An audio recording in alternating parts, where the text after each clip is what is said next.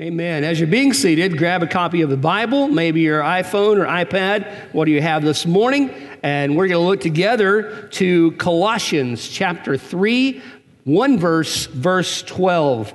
Today we're talking about communication. We talked about that through the sending of God's word all over the world. We talk about that as we come and worship and pray and be able to focus on who Christ is in our lives. And we talk about this in the context then of family matters. What does it mean to have communication in our families? And what are the key components of that? I've thought about this for several weeks of what we're going to do with this passage. I've gone a lot of different directions before I even got to the verse that we're going to use today. I thought about telling you how to communicate in your family, but I thought, man, if I do that and Elizabeth tells you how I really do it, it would be so bad that you're going to say, that doesn't make sense because that is not my strong suit, I want to tell you. I talked about thinking about how we could do it or what are some of those ways that we're supposed to communicate or some of the things that we need to be communicating about. So I thought about a host of things that we're going to deal with, or we would have dealt with, but I really came to this scripture. I believe the Lord brought me to this passage that really talks about the attitude of communication, whether it's in our family or with people around us. But I believe this verse gets to the attitude of what it means for a believer, a Christian who says that I am a Christian spouse, I'm in a Christian family, I love people around me. So I'm speaking today from the fact that we in this room, now I know that all of us in this room are followers of Christ. I would hope that if you're here today and you're not a follower of Christ, that before you leave today, you'd say, hey, I want to know what it means to be a follower of Christ. We'd love to talk to you about that. But I'm assuming that many of us in the room today are followers of Christ. And so I'm taking this passage and what it means for us to be communicating in our families and with the people around us. Jesus was a master communicator, right? I mean, he was communicating all the time. That's what he did while he was here on earth. Yet, if you read Scripture and you look at how he was dealing with his apostles and with the disciples and with the people around, the Sadducees, the Pharisees, the different people, communication sometimes was very hard for Jesus. Not that it was hard for him to communicate, but those who were hearing him did not hear what he was saying, right? Even in the parables, he would tell stories and he would try to help them to understand what this parable meant. He had to teach them very detailed what the parables meant because they just didn't catch it. Matter of fact, even as we celebrate the Lord's Supper today, in that last moments when Jesus was there with his disciples, men who had been with him for 3 years, he did not communicate with them in the way that they understood what was going to happen. Not that he didn't tell them, not that he didn't share with them all the things that were going on. It's just they were not hearing it in the way that he was saying. And that always happens in communication, right? It always happens in our families. What we say, what the other person hears, it happens in our churches. What we say, what another person hears. All those things create conflict and confusion. But if we get to God's word and we begin to say, okay, as a believer, as a person who is a follower of Christ, what is the attitude that I should communicate from and what is the lifestyle that I should communicate out of? And that brings us to this passage in Colossians chapter 3, verse 12, just one verse. And he says to us, therefore, as God's chosen people, holy and dearly loved, clothe yourselves with compassion, with kindness, with humility, with gentleness, and patience. 5 characteristics that the Apostle Paul gives us in this letter. Now, in Colossians 3, he had been talking about what it means to have a new life. And he had been helping believers, these early church leaders, understand what it means to give ourselves over to Christ so that we are filled with him, so that we are the ones who are living out what it means to be followers of Christ in our world. And that's what he'd been talking about in this 3rd chapter. He had been trying to help these early believers understand that their lives had changed, and therefore, because their lives had changed, there must be something different about them. Well, I would submit to you today that that's exactly what we need in communication with our families. As we communicate with our spouse or with our children or with our parents or whoever it is we're dealing with, I think Paul's admonition to us to be able to be the kind of people who live out these 5 characteristics become vital in communication. It becomes so important to us on how we see the people around us that we're talking with and to. So let's look at these for a few moments, kind of bit by bit. He tells us in this 3rd chapter, verse 12, now the first thing that we are putting on is this understanding of compassion. A word that he uses for compassion here, and I'm going to say this as that fill in the blank, compassion leads to caring. Okay, compassion leads to caring. And I would say that in communication in our family, one of the most important things we have to do is care for the other people. If we're just focused on ourselves and caring for ourselves, we're not going to communicate well, we're not going to listen well, and we won't really care what the other person is going through. So a basic piece of our relationship building in the family with husband, wife, kids, parents, everyone involved is how we care for that other person. This word compassion does not mean love. Oftentimes we think of compassion as meaning love. Matter of fact, this word here means pity, that we have pity on someone. And pity is a feeling of sorrow for someone who is going through sufferings or misfortune in their life. Now, another word that we might use instead of the word pity, if we don't like that word, because sometimes we think, well, if I'm communicating with my spouse, I sure don't want to pity her. I don't want her to feel like I'm pitying her. Yet, the proper use of the term is correct, because it's also the idea of mercy. It's the idea of understanding that we're gonna give forgiveness in this situation to a person that we might not be able or need to forgive in what's going on in our life. So it works like this, right? If we have compassion in communication in the way that he tells us here, it's the understanding that when we're talking to people around us, our spouse or our children or our parents, whatever, our characteristic says that we're going to care more about that person than we do for ourselves. We're going to care more about what they're saying than what we're saying. We're going to care more because though we might be in the right sometimes, we might be in the right in what we're saying, and 99.9% of the time we feel like we are in the right, whether we are or not. We think we're right in the communication. We think what we are saying is the right thing, and then what we believe is the right thing. That's just a normal part of who we are. But when we look at this word and it tells us that we are to have that kind of compassion, that kind of pity, that kind of mercy inside our communication, it should change how we respond in conflict, in struggle, in situations that might lead further on into real division inside our families. So Paul gives this understanding that as a believer, we're going to start out with the understanding that we have mercy upon the other person in which we're talking about. Paul would say that's true with everyone that we come in contact with, right? If we're going to walk the way he is asking us to walk, the way we say that we walk as followers of Christ, they would say that what we're doing then is we're caring for the other person, and compassion then leads us to caring about the other person more than caring about ourselves. And the second thing we see here, the second word, is the word kindness. He tells us that here is kindness, and kindness is a choice. You choose kindness. Therefore, as God's chosen people, holy, dearly beloved, clothe yourself. Now, the idea that he gives right here is that we're going to put on, maybe your even translation says, put on compassion, put on kindness.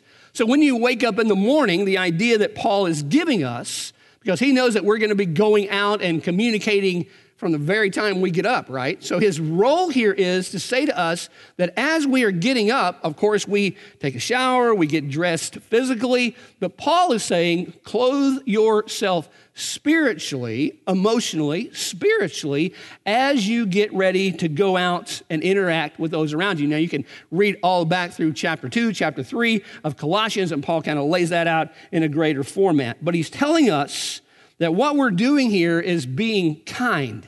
The word kind that he's using here is also the word just to be good, to be a good kind person. There's no great revelation to the word kindness. There's nothing that you have to look deep to find a root word in the Greek language that talks about kindness.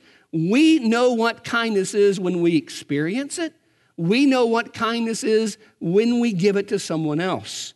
And Paul is saying that because of who we are in Christ, when we're communicating inside our families, kindness has to be one of the characteristics that lives inside our lives in that communication. Now, you might think for a moment of those heated discussions that you might have with a spouse occasionally, and you might be able to say, was I kind inside that? Was I kind in how I responded? Now, in this whole idea of kindness being a choice, it's a visible thing, right? That's what he's talking about. The clothes we wear physically are something that people see. So when Paul says to clothe yourself in kindness, he's also talking about the fact that people see that in their lives. He does that for all 5 of these characteristics. We're putting on these, and they are what gives us our identity in Christ. They're what helps us to be able to see inside our family that one would know that inside our family that we would be seen as being kind. Now, that's a great way to evaluate your family's communication. You might even ask that question. Do my children see me as being a kind father? They may know I have discipline, and they may know their standards and their rules inside their home. Paul never backs away from those. He would never back away that sin that would happen would bring with it consequences. He never leaves that behind. But he would ask us that question inside our families. In our communication, would we be seen as people, as fathers, as mothers, as parents, of being kind? Do we put that on? Is that just seen in what we do? Hear this verse from Ephesians chapter 2. Paul says, even when we were dead in their trespasses, made us alive again with Christ. By grace we have been saved. You have been saved. And raised us up with him and seated us with him in the heavenly places in Christ Jesus, so that in coming age he might show the immeasurable riches of his grace and kindness toward us. Why would we live a life of kindness? Because we're followers of Christ. And Christ himself, according to Scripture, many other passages, this just being one, that has helped us to understand that we too are to be like him in how we are kind to other people. Well, let's don't stop there. Let's go to the third word. The third word that he tells us is this word humility. So he would say to us, clothe yourself, put on compassion, put on kindness, put on humility. But humility takes courage. There's courage that has to come with humility, because sometimes we think about humility and we think about the whole idea of bringing ourselves down and not being able to be prideful in the situation. And that's exactly what Paul is teaching us for our families. As families, as a part of that, our pride gets in the way a lot of times. There's a story back in Genesis chapter 11. You may have heard the story about the Tower of Babel, right? In Genesis chapter 11, the people are all in one language, and they're all doing really well together. They seem to be working well together and striving well together and living well together, except because they were doing so well together, Genesis chapter 11 helps us to understand that in their pride, they begin to build a tower. And they said, this tower we're going to build is the greatest thing that's ever been built, and it's going to reach all the way into the heavens. It's going to reach where God is. Now, part of that whole Tower of Babel story, if we were to read through that and take time to really look at that story, it really has to do with the pride of people.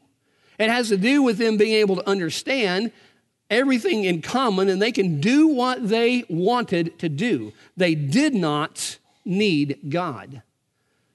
Unfortunately, that might sound a little bit like our world today in so many places. Even our own nation in a lot of ways, right? We get to the place where we can do it, where we don't need God. Unfortunately, it may be true in churches. We can do the things that we want to do, and we really don't need God to intervene.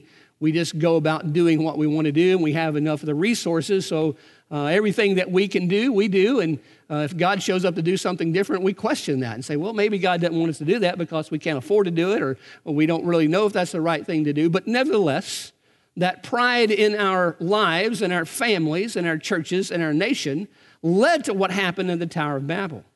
It's so interesting in that story because it shows the importance of communication. It shows the importance of the power of the communication, that these in this 11th chapter of Genesis were able to communicate well and be able to do what they wanted to do. And they were just leaving God behind because they really had enough pride in what they were doing that they didn't need God. Well, I hope we never get that way as a family or even as a church. We do not want to do that. Yet God saw what they were doing, right? He saw what was happening inside that. And what he did more than anything else is affect their communication. It tells us, is that what happened? They were confused in their language. Now, it helps us to understand that from God's perspective, communication is vital because that confusion in their language led to so much and so many things breaking apart during that period of world history. So if we do the same thing in our families and we begin to realize that communication has a great amount of power, it has a great amount of potential, but if we let pride get in the way of that, pride of how we talk, pride of how we respond, pride of how we help our children or our grandchildren or those around us, it really does make a difference. Because you see, I think in this passage, one of the things we learn is that communication is the foundation to our families. It's the foundation to how we get along. It's the foundation of everything that God wants to say into our lives and how we say that back to other people.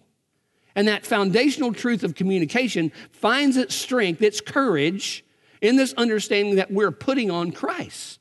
And so as we're putting on Christ, humility takes the place of pride in our lives. Now, let's go to the fourth. He tells us the fourth word here is gentleness. And if we look at Scripture, there are a lot of different places where gentleness is contagious. It is contagious. It's one of those things where as you are gentle with people, and then the word here is gentle or meekness, and it's an attitude. It's a spirit that's in us, right?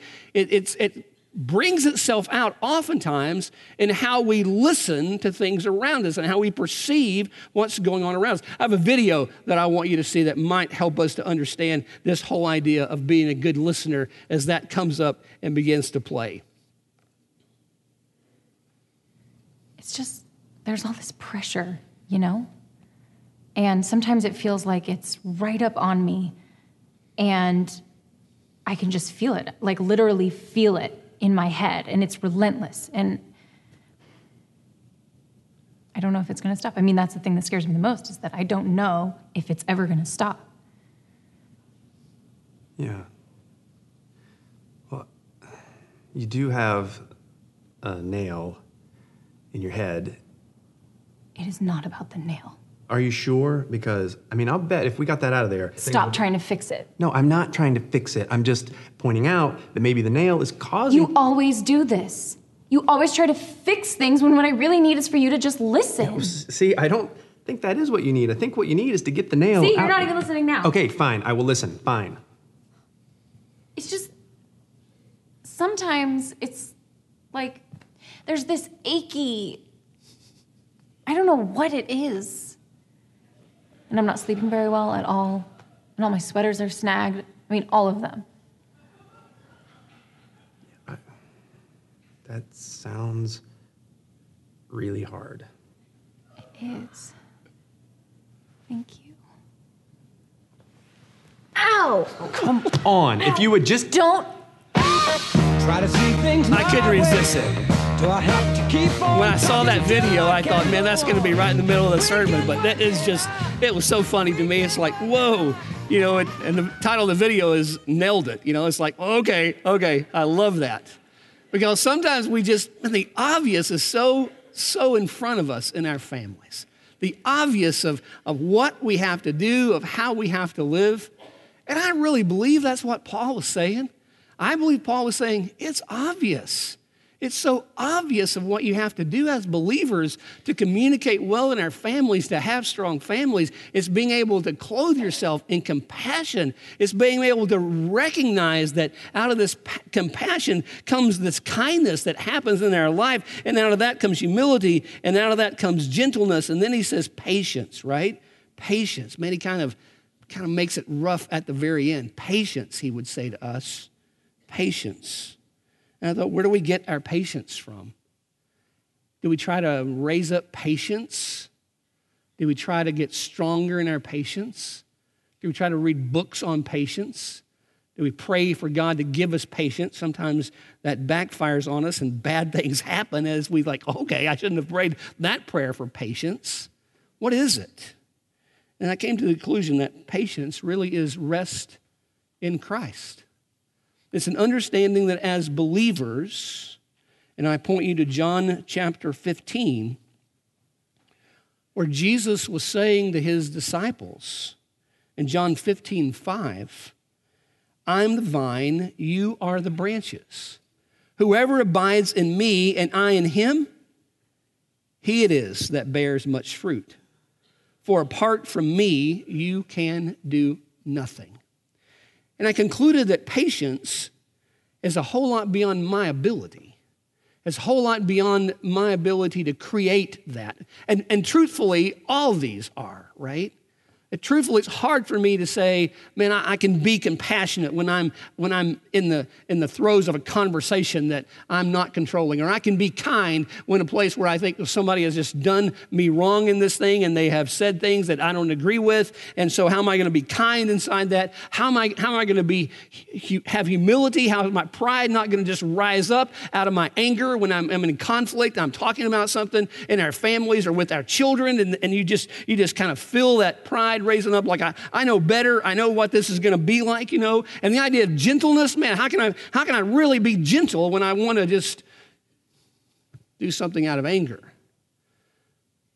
And so my conclusion is, in all of that, it really is finding our rest in Christ, abiding in him, letting him, as it tells us in this passage, I'm going to back up to the very start of this verse, as God's chosen people, holy and dearly loved.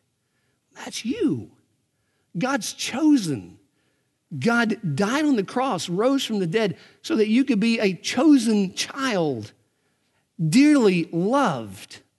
And out of that is the only place I find communication of compassion and being humble and kindness and gentleness and patience. That's the only place we can go to, is to Christ and abide in him. So my encouragement to us today, as a church, as a family, as a parent, as a husband, as a wife, as a person who's employed, with everybody that is around us, my encouragement to us is how do we get to this place where we're letting Christ so clothe us so that when we wake up in the mornings, we put on Christ. We put on the understanding that I can't do anything on my own. I don't have the capacity, the ability to do that, but because I have salvation in Christ, because he lives in me, because his Spirit has taken up residence in my life, that is all I've got. And so when I get up and I start the new day, I put that on. I clothe myself in these things. And when I'm in conflict in my family, and when I'm having conversations with my spouse or with my children, or in all those situations, I step back and I say, I'm clothed in Christ. That is all I have. I'm resting in him. I'm abiding in him. Oh, I hope that's where you are today.